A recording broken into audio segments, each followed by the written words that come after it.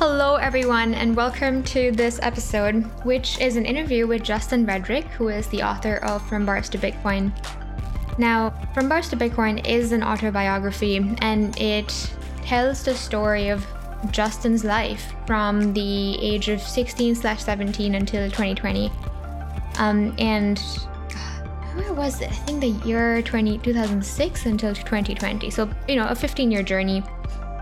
And I've been reading this book. I've finished reading it, and there's so many pages that I've highlighted and underlined and marked, because even though this is an autobiography, there's so much honesty in the story that Justin has told. It is his story, and there's so much to take away from it. First off, because the experiences that he's been through are so far from what I would have imagined my early 20s to be like, or my late teens to be like.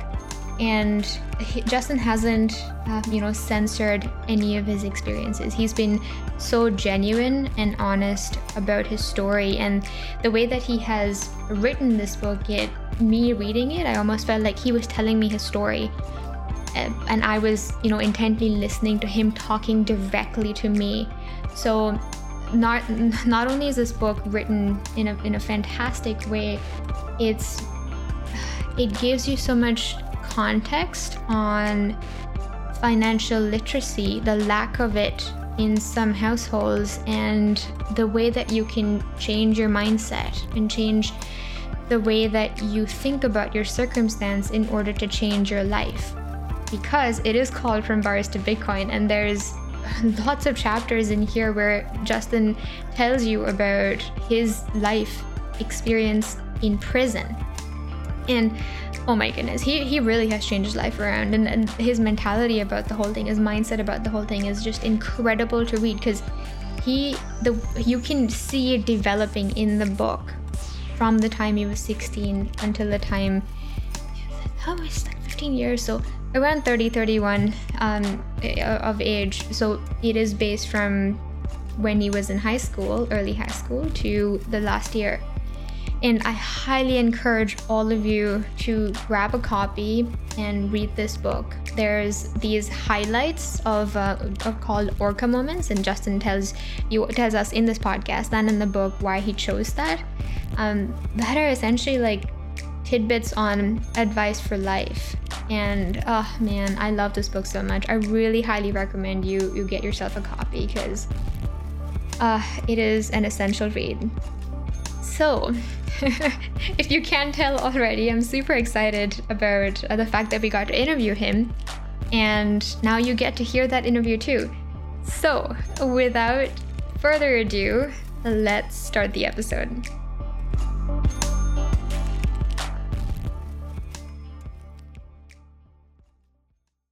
The thoughts and opinions expressed by Keegan Francis, Margakshi Palwi, and the guests on the Go Full Crypto podcast are solely their own and are not intended as financial advice.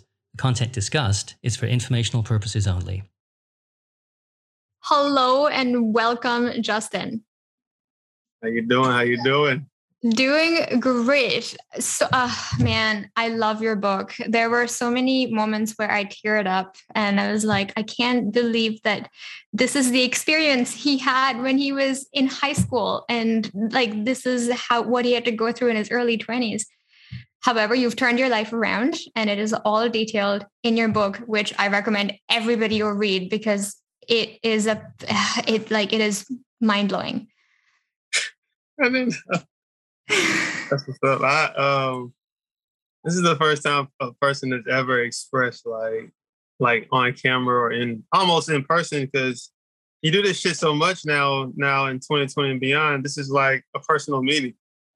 But it's like, I've never really heard nobody actually share that. You're the first, like I said, you're the first person. Both of you all the first. This is the first podcast where someone has read the book and can actually speak on it, and it's just like, damn, I don't really know what to say. I'm kind of speechless. Oh, So don't take it as a sign of anything. I just is like, I'm that amazed. Like, damn, people actually are reading my book. oh.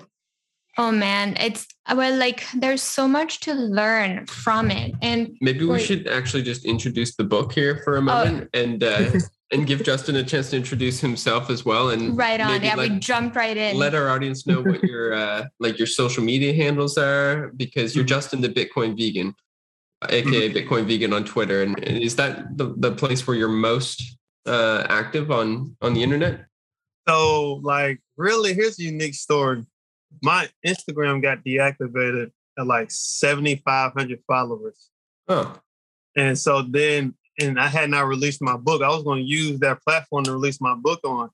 So luckily I had like, about 5,000 or 4,000 somewhere followers on Twitter, and a few, a couple on Clubhouse. I was like, well, all's not lost, but, so right now it's Twitter, Bitcoin_vegan. So Twitter is the place. Instagram is cool, Bitcoin Vegan Justin. But yeah, Twitter is where it's at for right now. Right on. Right on. And the name of your book for all of our listeners is From Bars to Bitcoin by Justin Redrick, which is you. It is an autobiography, and it details the story of when you were 16 or 17. I don't remember the starting age. I was about 17, 16. Mm-hmm. Right on. From then until you became a coach. Right, yeah.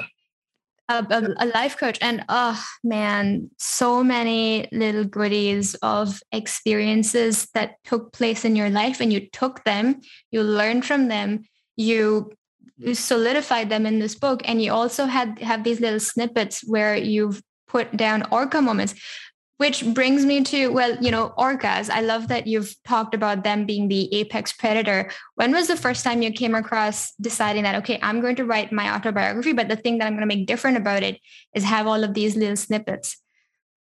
So I don't even know if I said it in the book. Like there was a point in time, like I used to read like 10 books a month.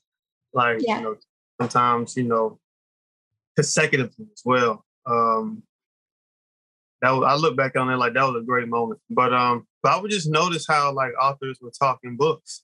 And, over time, it's just like you read so many, it's like, oh, okay, so if I write a book, I can add this type of style and, add this here. And then I notice how like when you make a defining moment in the book, it sticks longer with the reader. So I was like, all right, well, let's give them, it's almost like a workbook too. Just by having a definition or having a review, really not a review, but because I can speak through something, but then I wanted to like speak it in my language at that age, Yeah. And I wanted to speak it like because sometimes like how I talk now, I didn't talk at 16. I wanted to. Make sure you read it as if I was 16. Yeah. Then give you, the learning experience at 30. How I could see that as a learning experience. So, because I didn't want just to run on and people not grab the attention of it. Because I know it could go overboard, but then you just want to bring it back. Like, so what was the reality of the situation? So. Yeah, to me, when I was reading it, it was sort of like not a summary, but bringing light to the most highlighted. I think it's kind of like a highlight, but it's also what you said to yourself in that situation that you were in, and you have, elaborated that as an orca moment, and I love them. Oh, yeah. They're just small tidbits across almost every single chapter, and they're amazing. Justin, that's a really good idea. I want to know what inspired you to bring orcas into the mix in the first place. I kind of want to just hear that backstory a little bit. So like I've always watched National Geographic as a child. Yeah, and we all watched Jaws and shit, and Free Willy. But at one moment, I started following this Instagram account called Real IG. And they just had like, real, like it wasn't regular TV nature moments, It was like real moments. And so they were talking about, apex, like a Komodo dragon was an apex predator. I researched, I'm like, damn, these things are kind of vicious. Like I saw it like they all bit a rhino and walked after him for 2 weeks and wait for him to die. I said, it takes amazing patience. I said, what if you had that type of patience in business? Because I forgot who it was, but they said, like, if you try to learn from everything around you, including animals, you forget something. I'm like, all right. So then I just heard about killer whales being the apex predator of the sea. I'm like, how the fuck did they get there? Like, I thought it was, like, what's making them so lit? So the minute I heard that, I was like, something got to be going on. Like, first of all, what was amazing was the regular population would think it was the great white shark that was the baddest, biggest fish in the sea. But these folks over here getting eaten up by something way, way more deadlier. But they don't even appear to be deadly. Yeah. So it's like, that's kind of how you want to be. Yeah. Top 1% of the 1%, like you put it. Yeah, like, especially when you're growing something, it's like everybody doubts you. Well, have them fucking doubt you for a reason. You know what I mean? Because think how many people doubted me. It's like, in the back of my mind, like, you're going to wish you didn't do that. You know what I mean? But you have to have amazing confidence in yourself to even think like that. Like, I've been in places like, with, I guess, CEOs of like in the mid 40s and 50s. I'm like, I'm going to make y'all realize y'all dumb as hell. That would be my attitude sometimes, but I'm like, all right, that's cool. But you just got to you have to be willing to, be different. But the orca just had all the mechanics that make you a great, success. Plus they were only hunted by humans. And they don't eat humans. So how smart are you to know not to eat a fucking human? Like, you must know something not to deal with us. Yeah. Cause shit, you put us in the water with a shark, we could still be the most dangerous animal in the world. So it was just the fact that they communicated, they worked together, they were highly intelligent, and they were just, I was watching some on YouTube. They would like purposely eat the liver of a shark. I'm like, yo, how are y'all doing it? Like, what in the world? But they're just the smartest animals in the water for a reason. They were called the wolves of the water. And it's like, damn, these things are vicious, but intelligent. So you gotta be able to move like that. Can't be with the crowd. Like everybody, the sharks were just going in packs and they're popular, but they're not really getting nothing done. Orcas over there getting things done in groups and taking less energy to do it. Yeah, this is true. And you've, right before, I think in the preface, you've talked a little bit more about why the orca as well. I love this little image over there. So that was the original book cover. Oh, yeah? Yeah. However, yeah. So that was going to be the name and the title of the book. The Orca. Yeah. Nice. So then, me and Bitcoins, they were talking. You're like, bro, just change the name of the book. Change the name of the book to your clubhouse room. Like, you think so? He said, yeah, why not? I said, fuck it, let's do it. So then I told my editor, she's like, Justin, how are we going to do this? I said, we're going to make it seem like it's a story within the story. And just put it in there, and we're just going to go with it. Like, it's going to be great. And was it great? Yes. Well, I'm really happy with the name of the book, not because Be the Orca is not inspiring or anything, but I think From Bars to Bitcoin better encapsulates your story, because at least when I was reading it, I was like, okay, he's in the bars part now. When is he going to get to the Bitcoin part? Yeah, and the Bitcoin is at the very end. You got to say the best for last. Yeah, exactly. And like I would tell Keegan that, he's in this jail right now, so we're still in the bars part. Oh, he's gone to this jail now, or this part of the prison system, and he's still in the bars part. And like the part between the bars and the Bitcoin is also pretty amazing, because I see a lot of like actualization and realization of money happened there, even though there were so many moments before, Justin, where you had the awareness of money, which really resonated with me, because like, even though like I say this in quotes, but like the action of doing something with money happened after the bars part, your entire entrepreneurial career when you were in jail. And even before then, you, even though you were spending. You were aware of the fact that I'm not really retaining any of this money, and why is this the case? The questioning yourself, why is this happening? I love that about you and about the fact that it's been reflected so many times in this book. Yeah, because that's like, what the hell? Like, something has to be going on to, like, it's still like, because when you don't have that realization, even when you had a realization, now it's like, all right, it's like when you don't have a realization, nothing is really a problem with you. You just think this is how life goes. Right. Yeah.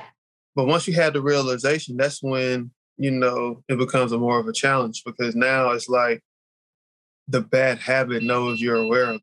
Yeah. True. And then you have to rise to the challenge. And you have to do something about it. That's right. Yeah, now it's like, fuck, he's going to come for me now.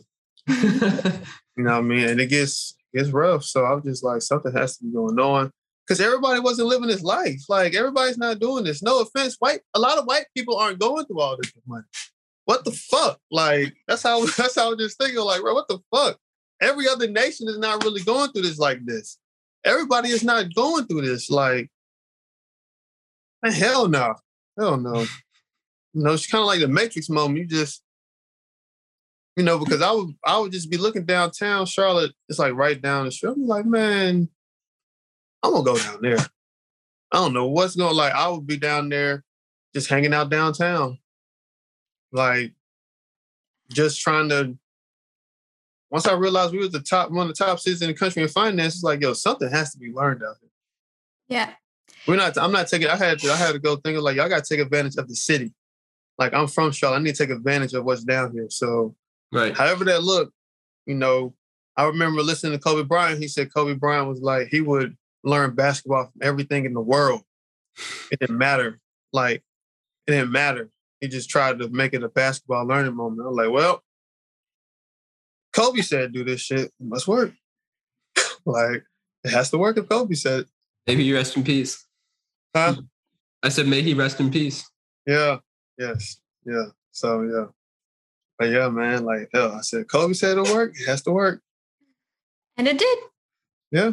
It worked. So, there are some highlights in this book that I really want to talk about. But before that, I want to know, how did you decide that I'm going to write an autobiography and get yourself through doing that? Because I'm sure it must have been a really rigorous process.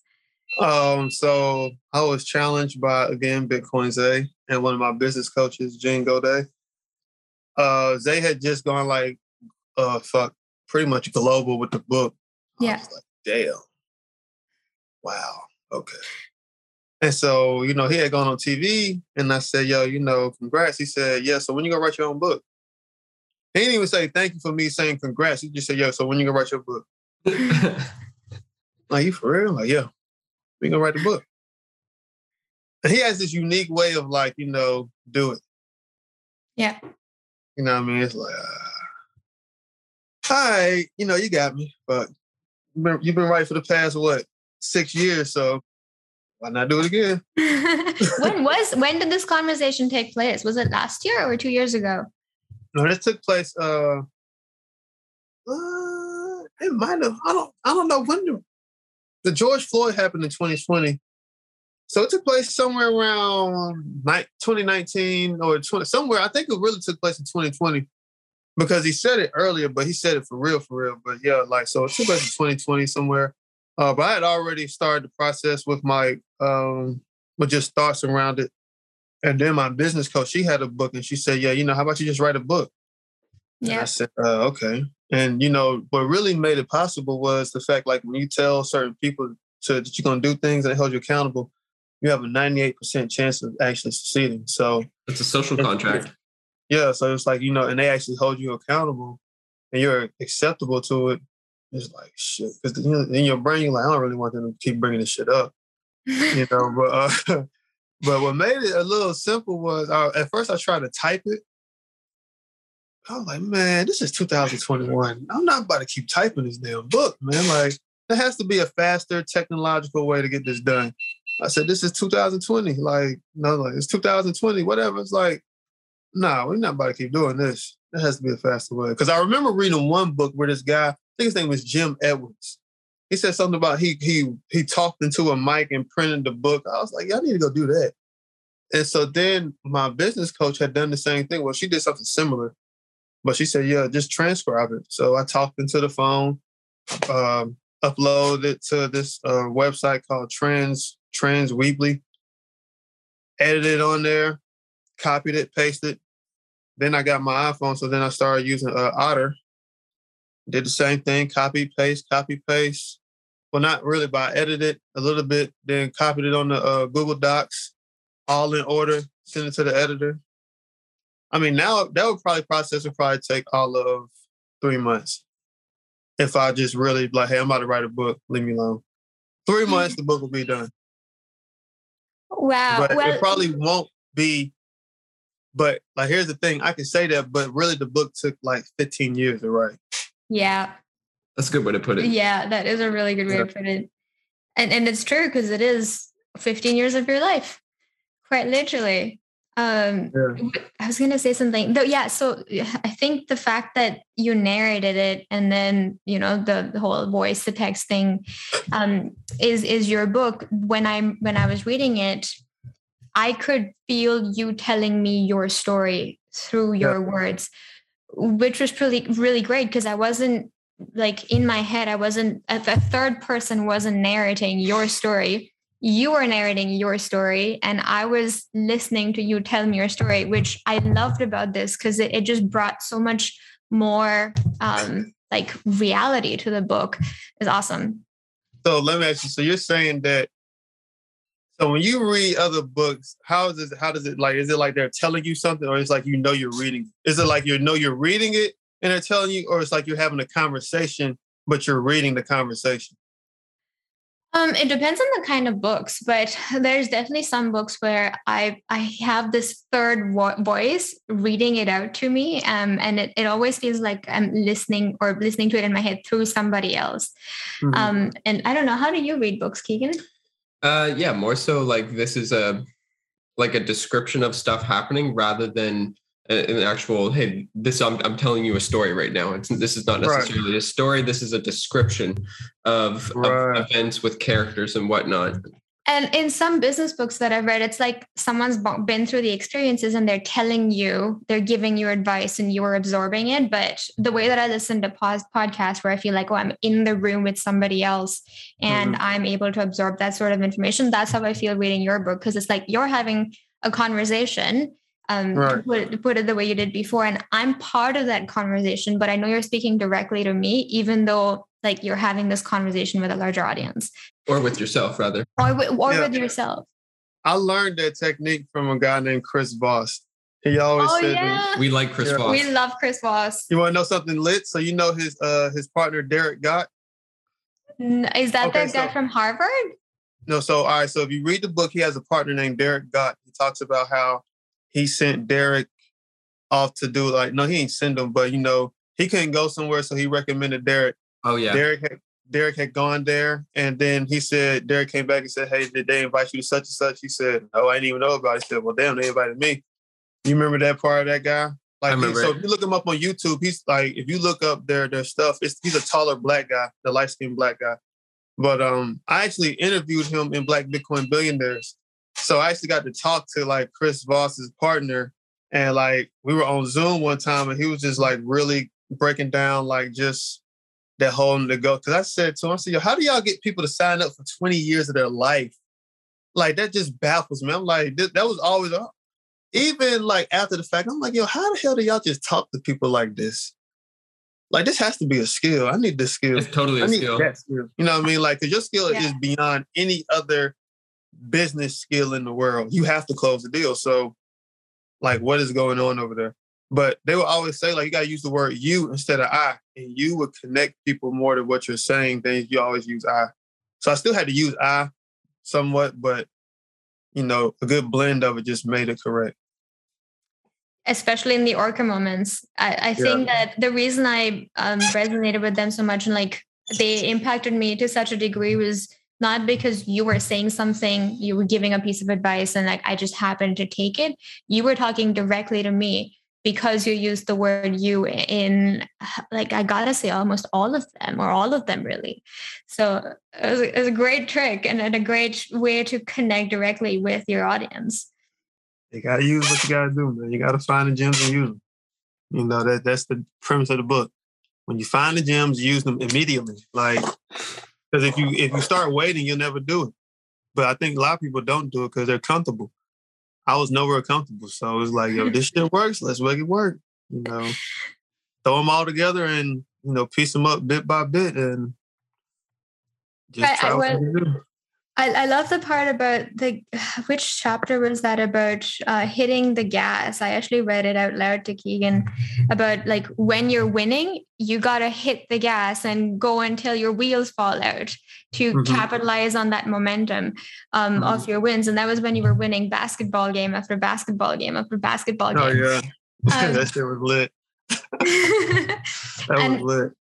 So I'm wondering, you know, with you've just 21st of September, was it, right? Like when your book was released? Well, no, it was the 24th, but it was the 24th of September. What happened on the 21st? I'm not sure, but it was the 4th of September. Right on. And like, where, you know, are you in that same scenario where you're hitting the gas pedal? Oh, yeah, we got to do that now. Yeah. Because, see, earlier, so here's the rigorous part. Like, when you're, like, sometimes at the point of the book, when you really focus on writing a book, some things have to fall by the wayside. Like, you know, like, to be honest, 2021 is one of the best years I ever had, but it completely caught me off guard, you know? So, you know, and a lot of people are like, you know, how that happens, especially like when you don't expect the boom, you get exposed a bit, you know, things about your business might get exposed. You start realizing, you know, I have to do this better. So, but it was cool because, like I say, even when things might appear to be going down, like if you're constantly working, you're already offsetting the trend anyway.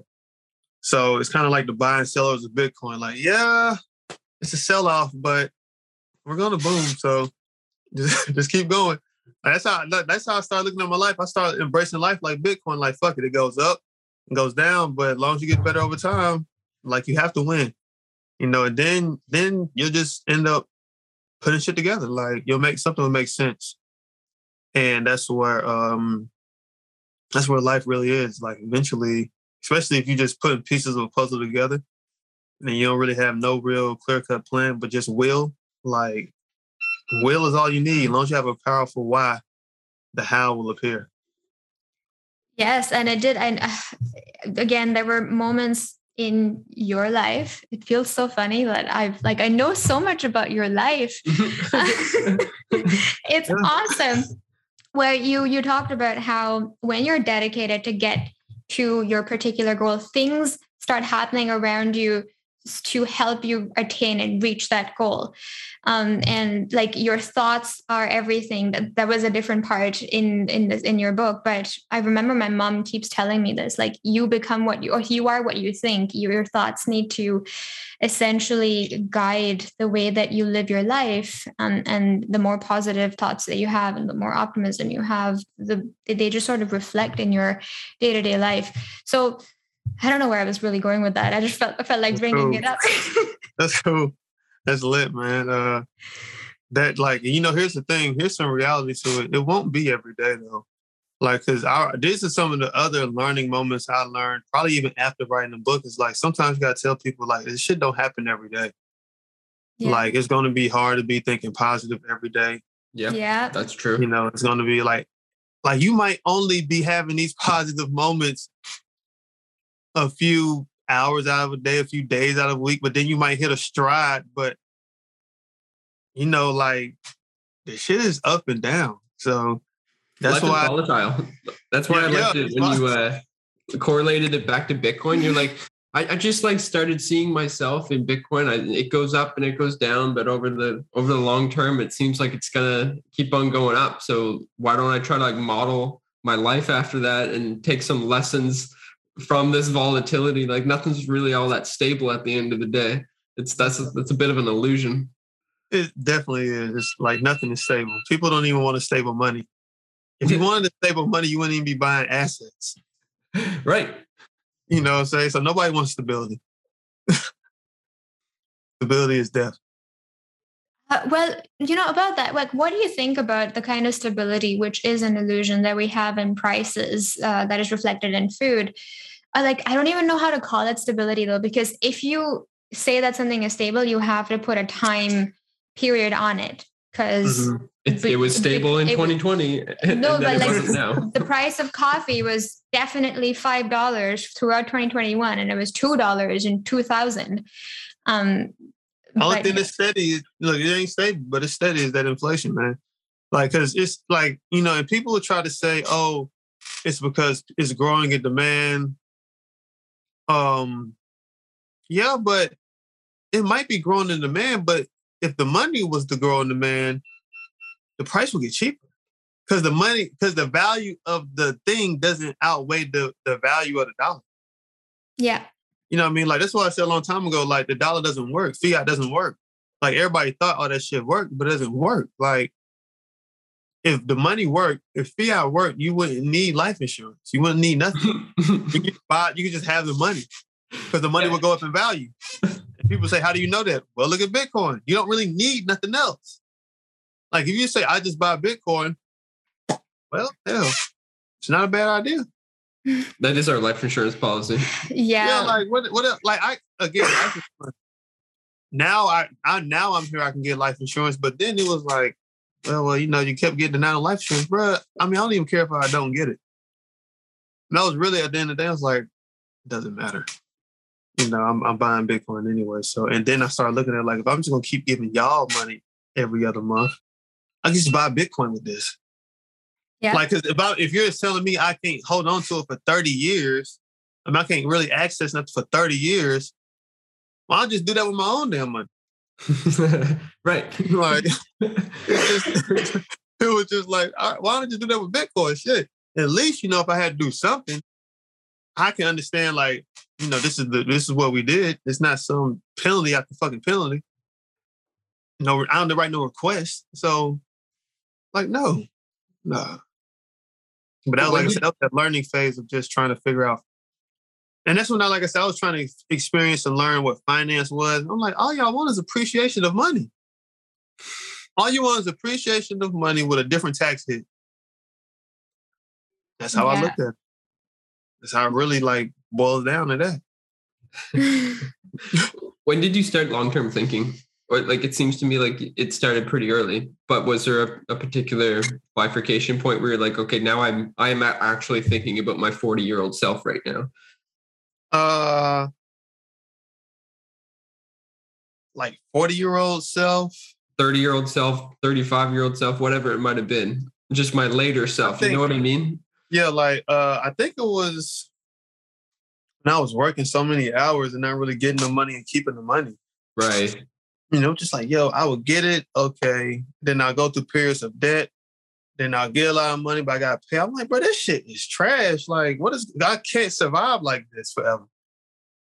You know what I mean? Yeah. Like, you're working a lot, and you crashing. You're working a lot, you crashing. You're going on the road. You're working here. You have a child, and you don't want to go on the road. Then you had a baby. Now it's like, yo, how am I going to make all this actually work? Because I'm not going to be able to sustain this.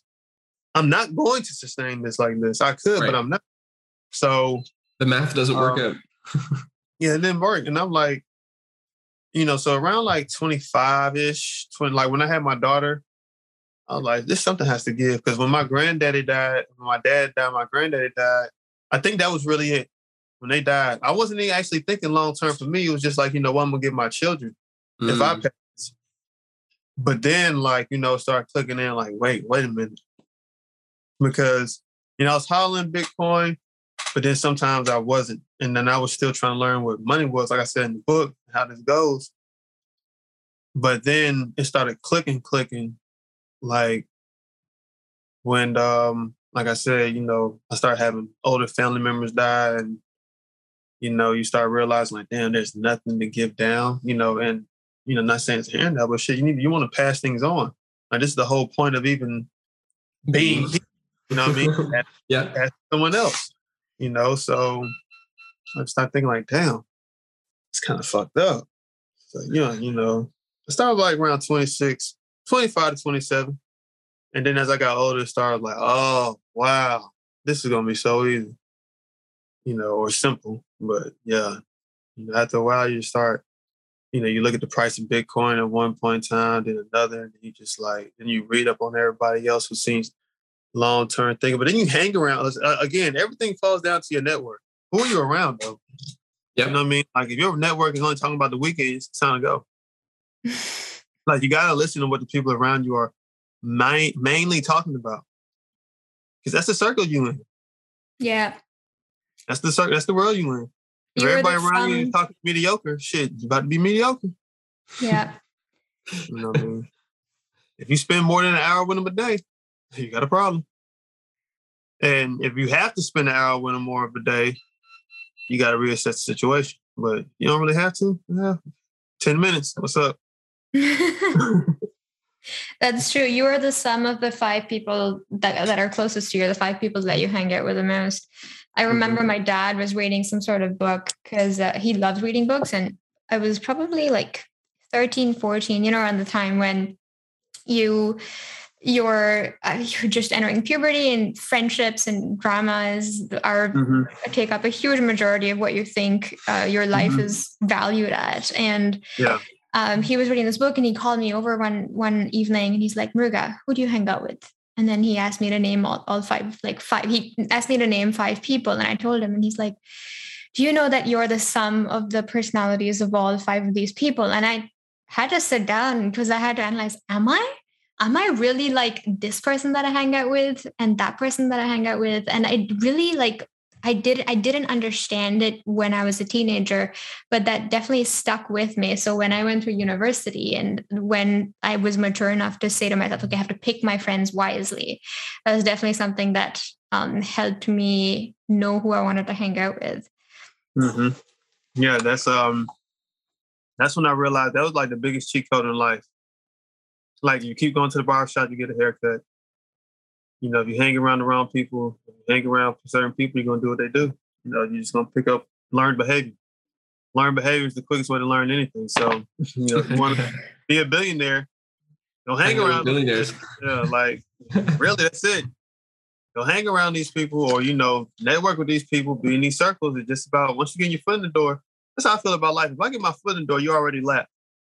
Like, I'm not going to keep stopping. I'm not going to stop. Like, oh, if I've been in the room with you, I belong here, and I'm about to leave here to go to another room eventually. But it's just, you got to move at a different speed. When you pay attention to everything as much as possible every single day, you have no choice but to move faster than everyone else. Because everybody else 8 hours a day is at their job somewhere, stuck doing something else. When I realized the time was the key, I was at home learning Bitcoin when everybody else was at work. Well, I was out, trying to set up Bitcoin wallets for $25 to people. Oh, nice. While most people trying to get off of work, we about to go to work. So you would charge people to like help them set up a Bitcoin wallet and get them started with it all? Yeah. That's funny. We kind of do the same thing, actually. That's I feel like that's a common story. But that was back. You got to start listening, because just like this, if you don't have Bitcoin, how do you go get Bitcoin? If you've been studying this shit this long, what's the easiest way you could do something? Hey, you need help learning Bitcoin? I sell you wallet for $25. Right. That's the best $25 they spent in their whole life. In your whole life, exactly. And now you can go buy Bitcoin. Like, hey, I don't care how it sounds. You got to do what you got to do. But once you realize how real it is, if you just keep trying to stay in this little bubble, it's going to be on you. Hey, they could have learned it, but hell, this $25 is better than me than going to smoking weed. So you had a better investment today. Yep. Oh man, you saying that just reminded me of when you decided to quit college, and it was so funny because I know Keegan's he wanted to be a hermit at some point in his life. Yeah. And you were talking about how at some point you were smoking so much weed, and then you were like, why am I doing this? Because it was during the 2008 to 2009 financial crisis or after that. And the professor said that after you graduate, you're not going to get a job for a couple of years. And you thought to yourself, well, why am I doing this if I'm not going to be able to work for the next couple of years? Like, this doesn't make any sense. Yeah. It's not, it was like, the fuck, like something, this doesn't sound right. Like, why were we told all of this? Who told, like, how do you know this? You know what I mean? And you think everything the professor's saying is gold, and he was pretty much still right. Y'all graduated college? Yeah, the both of us did, yeah. Do you work in the field you graduated in? Not really. Exactly. So, like, we kind of do. Kind of. Both of us are computer scientists, so it's like, as far as you would connect computer science with Bitcoin, then we do. And it's obviously like connected, but like how much programming do we do on a daily basis, Murga? Like, not the stuff that we learned for sure. Oh, we use zero. Zero of the before, stuff we learned.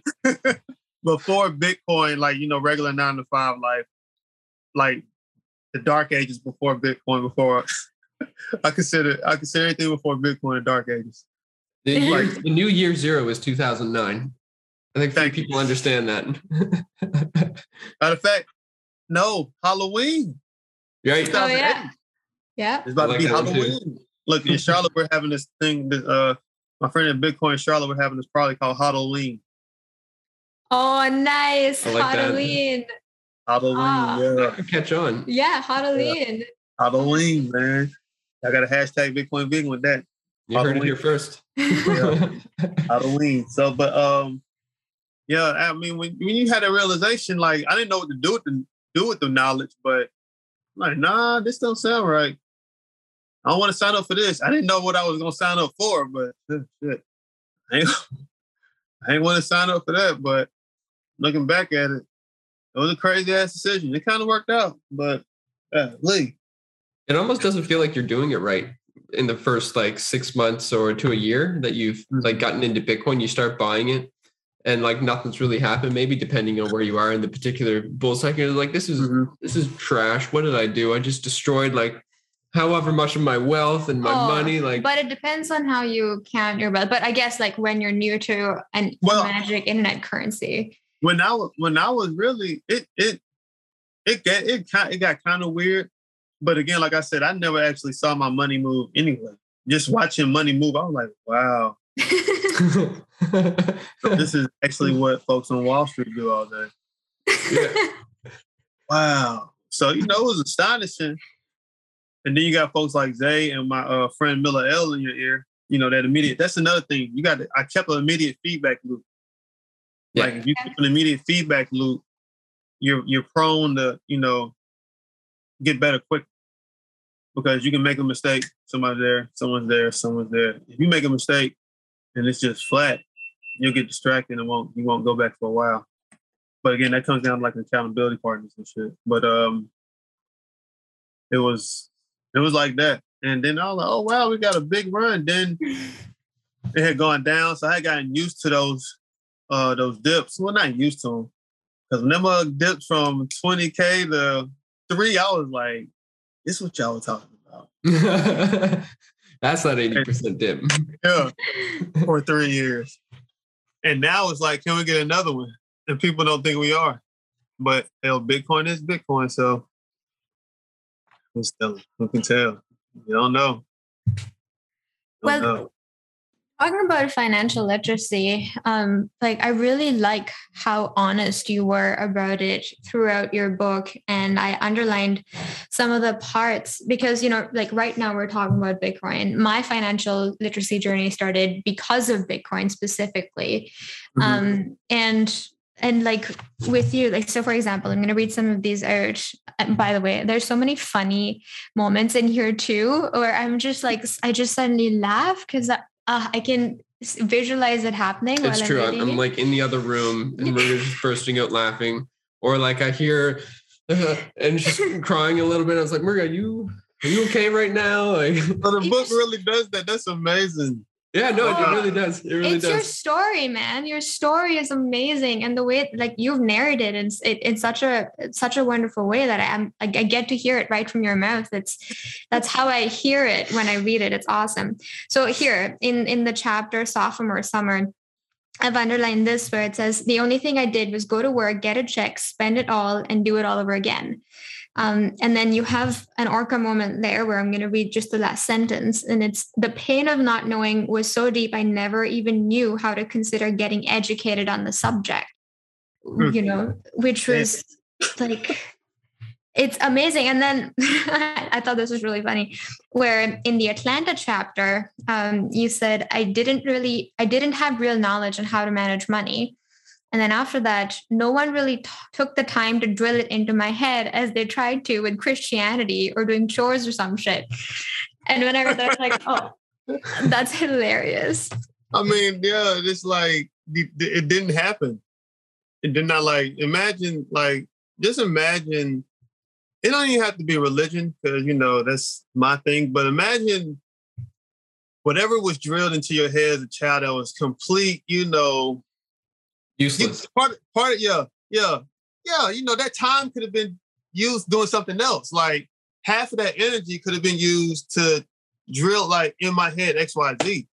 You know, so it's like as a parent, I now know Bitcoin 21 million, 2,140, blah blah. Like you know, I just like I would tell my daughter, I would just use imagery sometime instead of just trying to just all out teach her because I'm really not that patient to teach her how.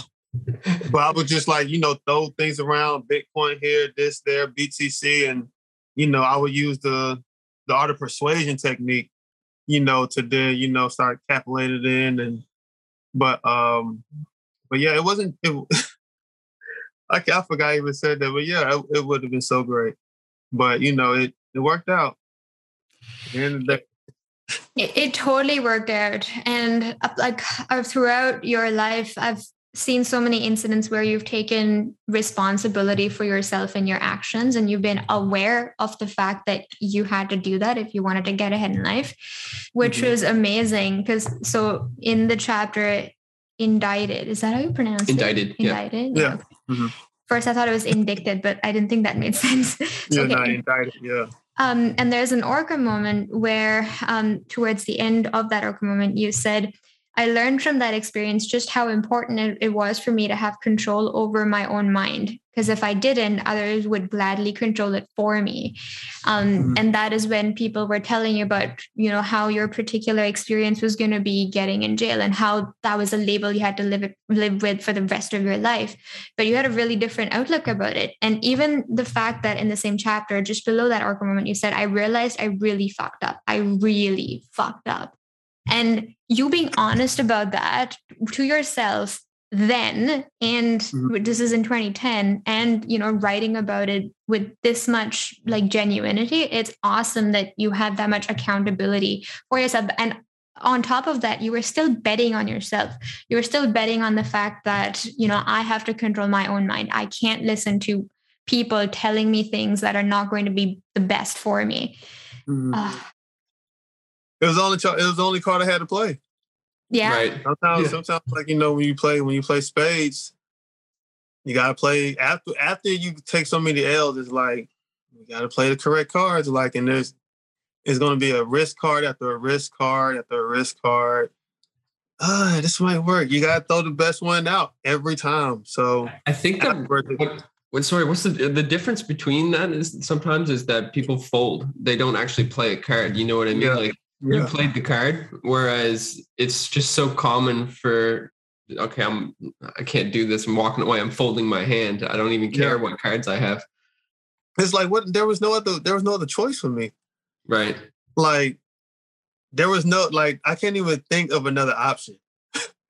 Like there was nothing else to do but keep going. Like there was going to be no mental breakdowns. There wasn't going to be like, you know, I wasn't going to do nothing, you know, extreme. But like, there was no other choice but to win. There's like the only other thing that was only other option was death. So it was like, yeah, nah, not now. We gotta, you know, will yourself to win. Shit, I would read stories about, you know, how folks might be in the hospital and, you know, they asked them what happened. He said, "Yo, I just knew I was gonna live. I willed myself." Like, you can never underestimate the power of will. So, again, if that's all you can rely on, fuck it. I mean, people do it all the time. You know, they do it all the time. It's it just has to get done. I love it. In the second, sorry, go ahead. Okay. Now I was gonna say, but you know, when it comes to responsibility, like if you don't take responsibility for everything, you always blame other folks, and then you're gonna blame them and watch them. What if they don't care? Yeah. Or they're just going about their life. Yeah. Like they're not entitled to care. Yeah. Like, well, I'm blaming you. Shit, that's cool, but I didn't do shit. You know what I mean? Like that, I didn't really sign up to do that. So, you know, what if they don't take responsibility for it? I love it. I love it so much.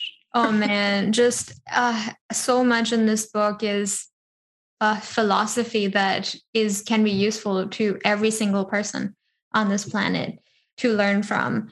And like the fact that in this mindset, it's not a chapter, but it's a section of the book. And I underlined this part where you said, more importantly, you will see no matter how dark your situation is, you have to create the life you want in your mind first. Yeah. And it's so powerful because here I am reading about you transferring from county jail to a penitentiary, I think is where is it next? And like, I'm reading that no matter how dark, I'm so good, Justin. Oh my gosh. I love it. And then it was just like, you know, when you watch enough, I don't know, I always looked at life like sports and, you know, there's a comeback moment. When do you, like, people would watch, like, so I'm a Patriots fan and I would watch all the games, the comeback games. And eventually you stop getting so caught up. Like, you know, Tom Brady would come back so damn much. If you watch enough of it, you was like, all right, let me find another interesting part about this game. So I would always start looking at, all right, so when did the moment happen that the game turned around? Right. And like, you know, I would watch that during the game. I'd be like, oh shit, there it is. And then it just happens. Like when they were down 28-3 to the Falcons, I was looking for the moment. Like, you know, by then I've been watching the Patriots win Super Bowl since 2002. You know, 2002, yeah. And it's like, all right, where's the moment? Here it is, bam. So when they were down 28-3 and New England still had 3 timeouts, I was like, what in the fuck? Like, bro, they're going to start running out of bounds now. They're going to start saving time on the clock in the third quarter.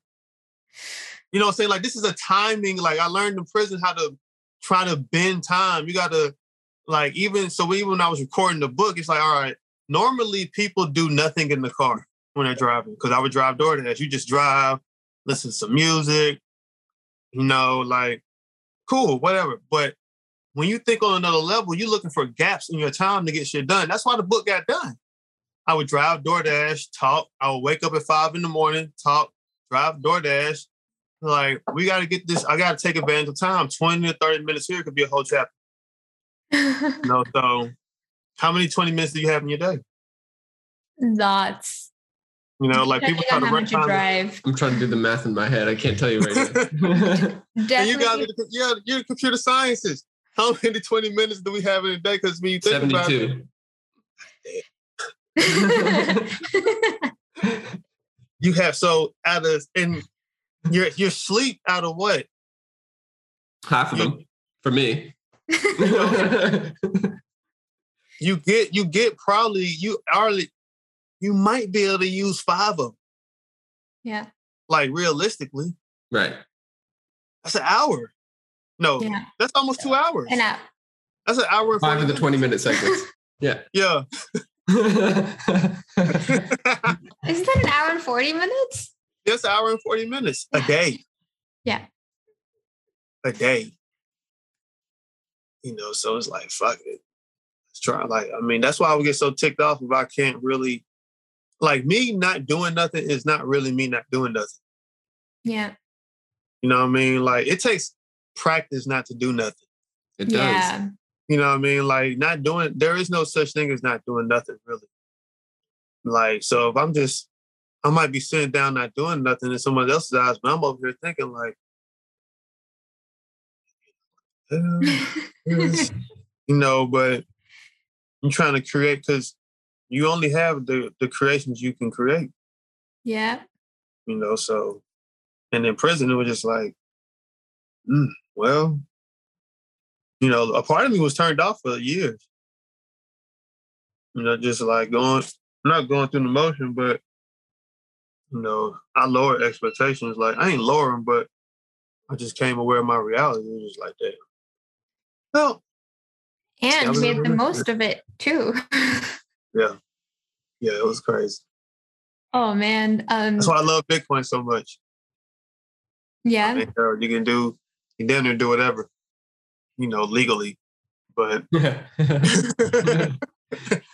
for now. Oh man, what will you do if the you have to declare your unrealized gains comes to like? I lost them on a boat. I don't even have it. He lost his Bitcoin in a boating accident, Murga. That's the next addition to the book. Yeah, we lost it all in the boating accident. It's the next title of the book is From Bitcoin to Boat Accident. Yeah, the boat accident, man. Shit, I don't know, man. We'll have to see, you know, about the new Bitcoin I buy. It's an interesting development.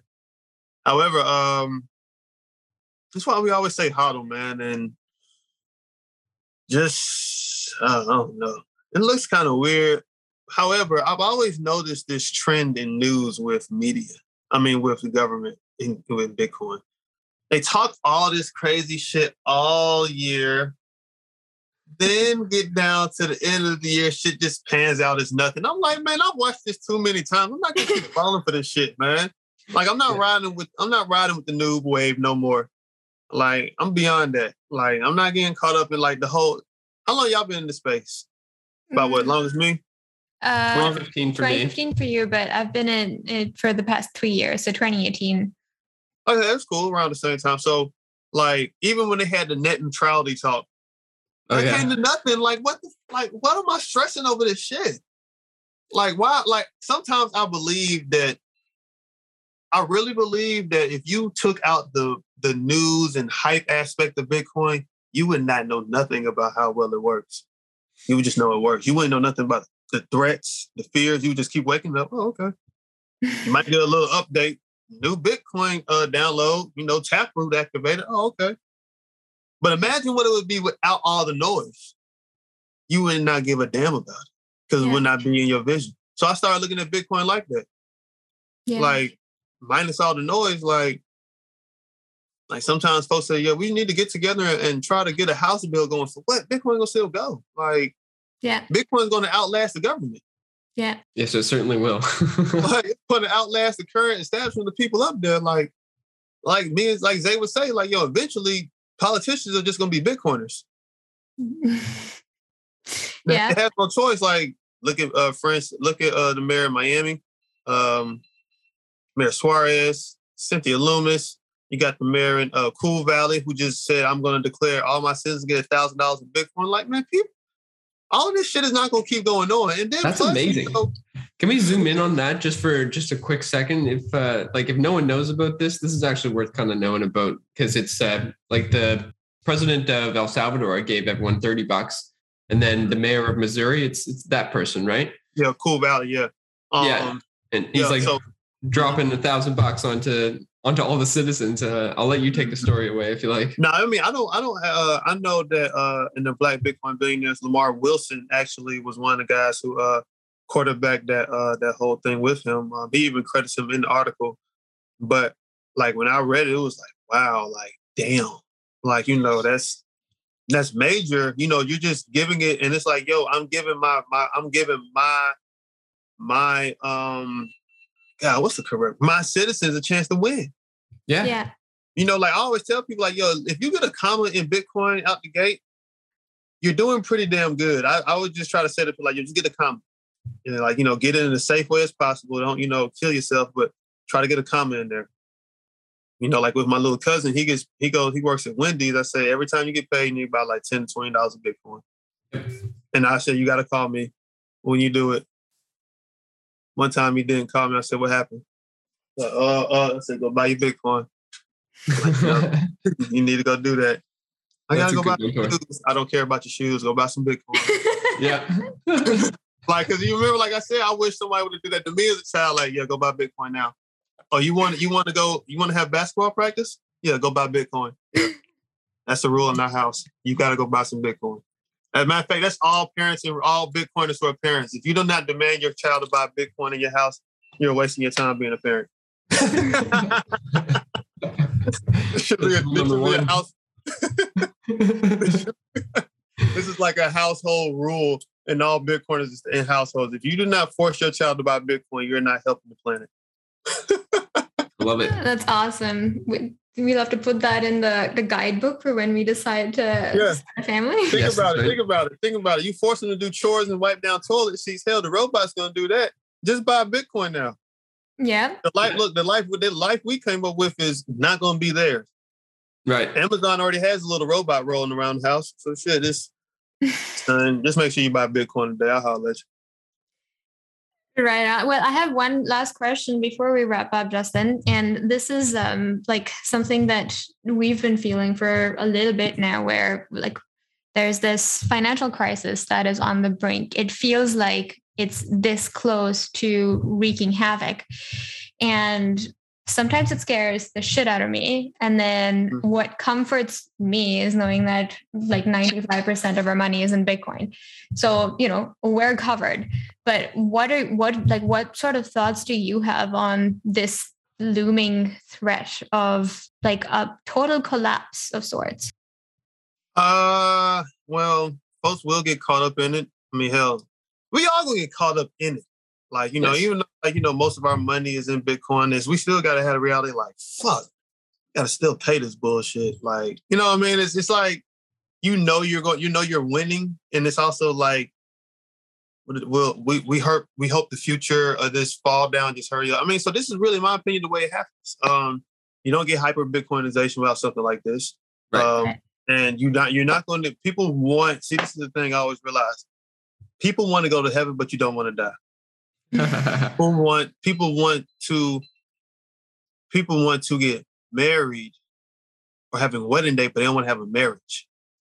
You feel me? Like, you want the reward, but there's a responsibility that comes with it. There's a result. There's something that happens that comes with that. Like, everybody wants to be Floyd Mayweather, but there's a lot that had to come with that. I mean, it's not a problem unless you're going to do it, but so if you want hyper Bitcoinization, there has to be a mega fall that has to happen for that to happen. Yeah. Like, it's no other way that it's going to happen without it. Because now you have a safe haven. Before, in 2008, you didn't have nothing. Bitcoin, the world wouldn't be all right if it wasn't for Bitcoin right now. If it would not be okay. I believe that. Like a C minus. It wouldn't be at a C minus, probably a D plus if it wasn't for Bitcoin. But that's the reality. Without Bitcoin right now, this shit would have been a zero. As of now, that's just how I see it. So, do you think that there needs to be some sort of like threshold of people that have Bitcoin? Like, it needs to actually be sufficiently distributed in order for us to maintain stability throughout this crash and have some kind of semblance of like a bright light at the end of the tunnel?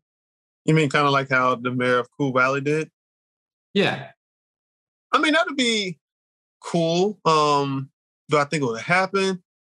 Y'all know you have some very great. I remember one time I read an article about some Bitcoiner who donated like $585 million to some charity.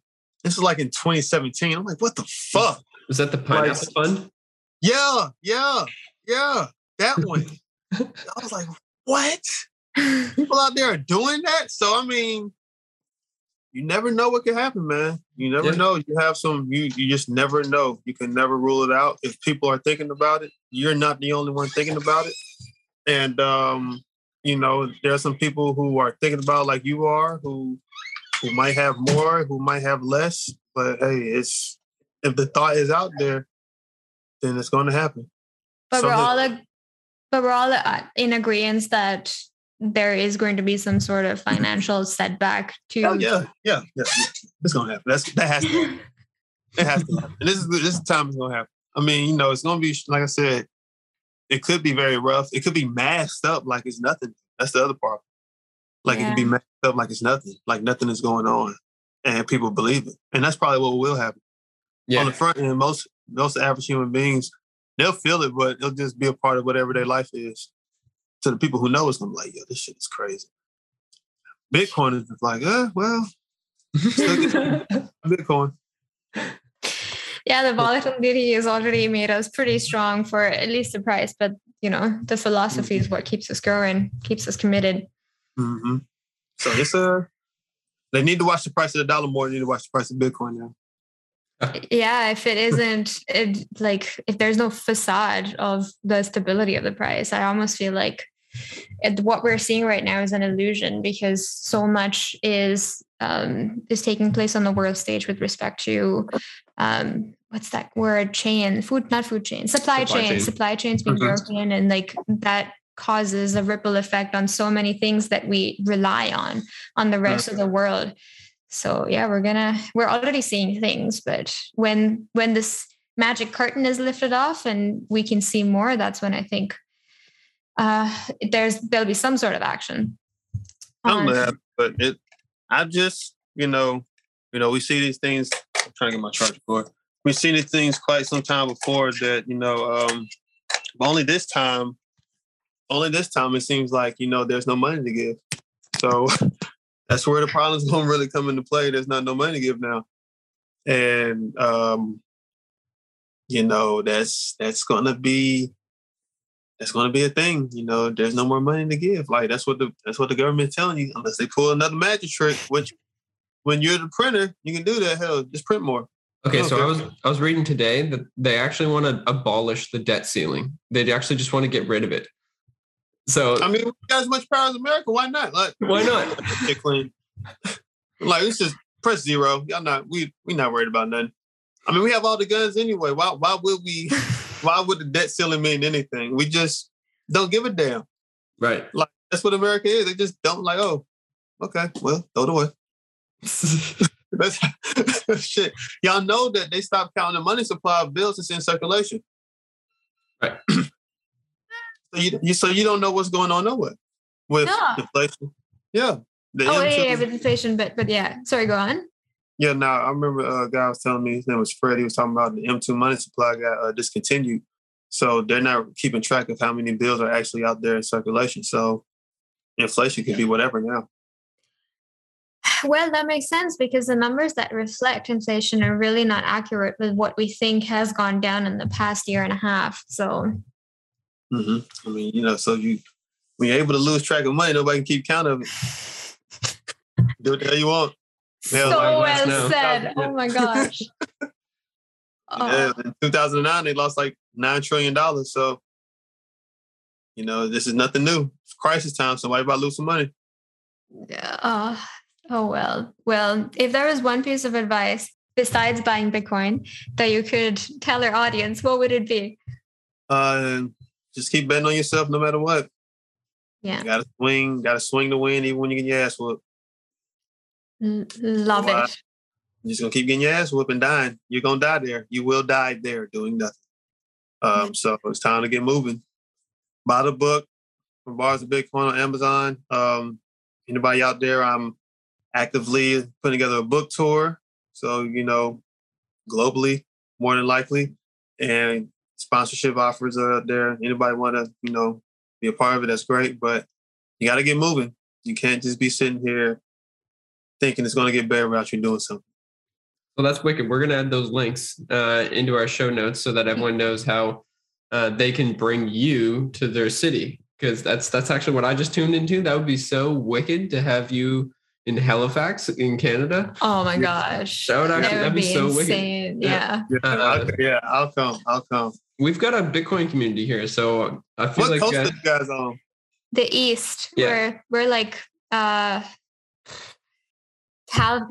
Nova Scotia. Where if you follow Maine, the lobster fishing that takes place on the south of Nova Scotia is also the same sort of sea that Maine fishes from. Let me see what flight range look like. I'll go up there. Yeah. It's cold as fuck. Oh God. I need a guide of clothes what I should wear. It's actually we're like kind of tropical, sort of. At least we will be in like 5 years. It is 11 degrees today, or it was this morning, and There was frost. Tropical as far as Canada goes. Wait, is that too cold? 11 degrees? That's centigrade too. It's not Fahrenheit. Huh? Celsius. Sorry. 11 Celsius, not Fahrenheit. Oh, so it's in Fahrenheit. Not in Fahrenheit. I don't know what it is. It'd be like 50. Oh, that's cool. Yeah. I remember. I used to remember that equation. It's so I was trying to like, no, it's like F divided by 9. I'm like, what is it? I know 32 is in there. I forgot. I just know 32 is in there too, but I don't remember the. Are you sure it's gonna like around 50? It's around 50. Yeah, it's gonna go lower though.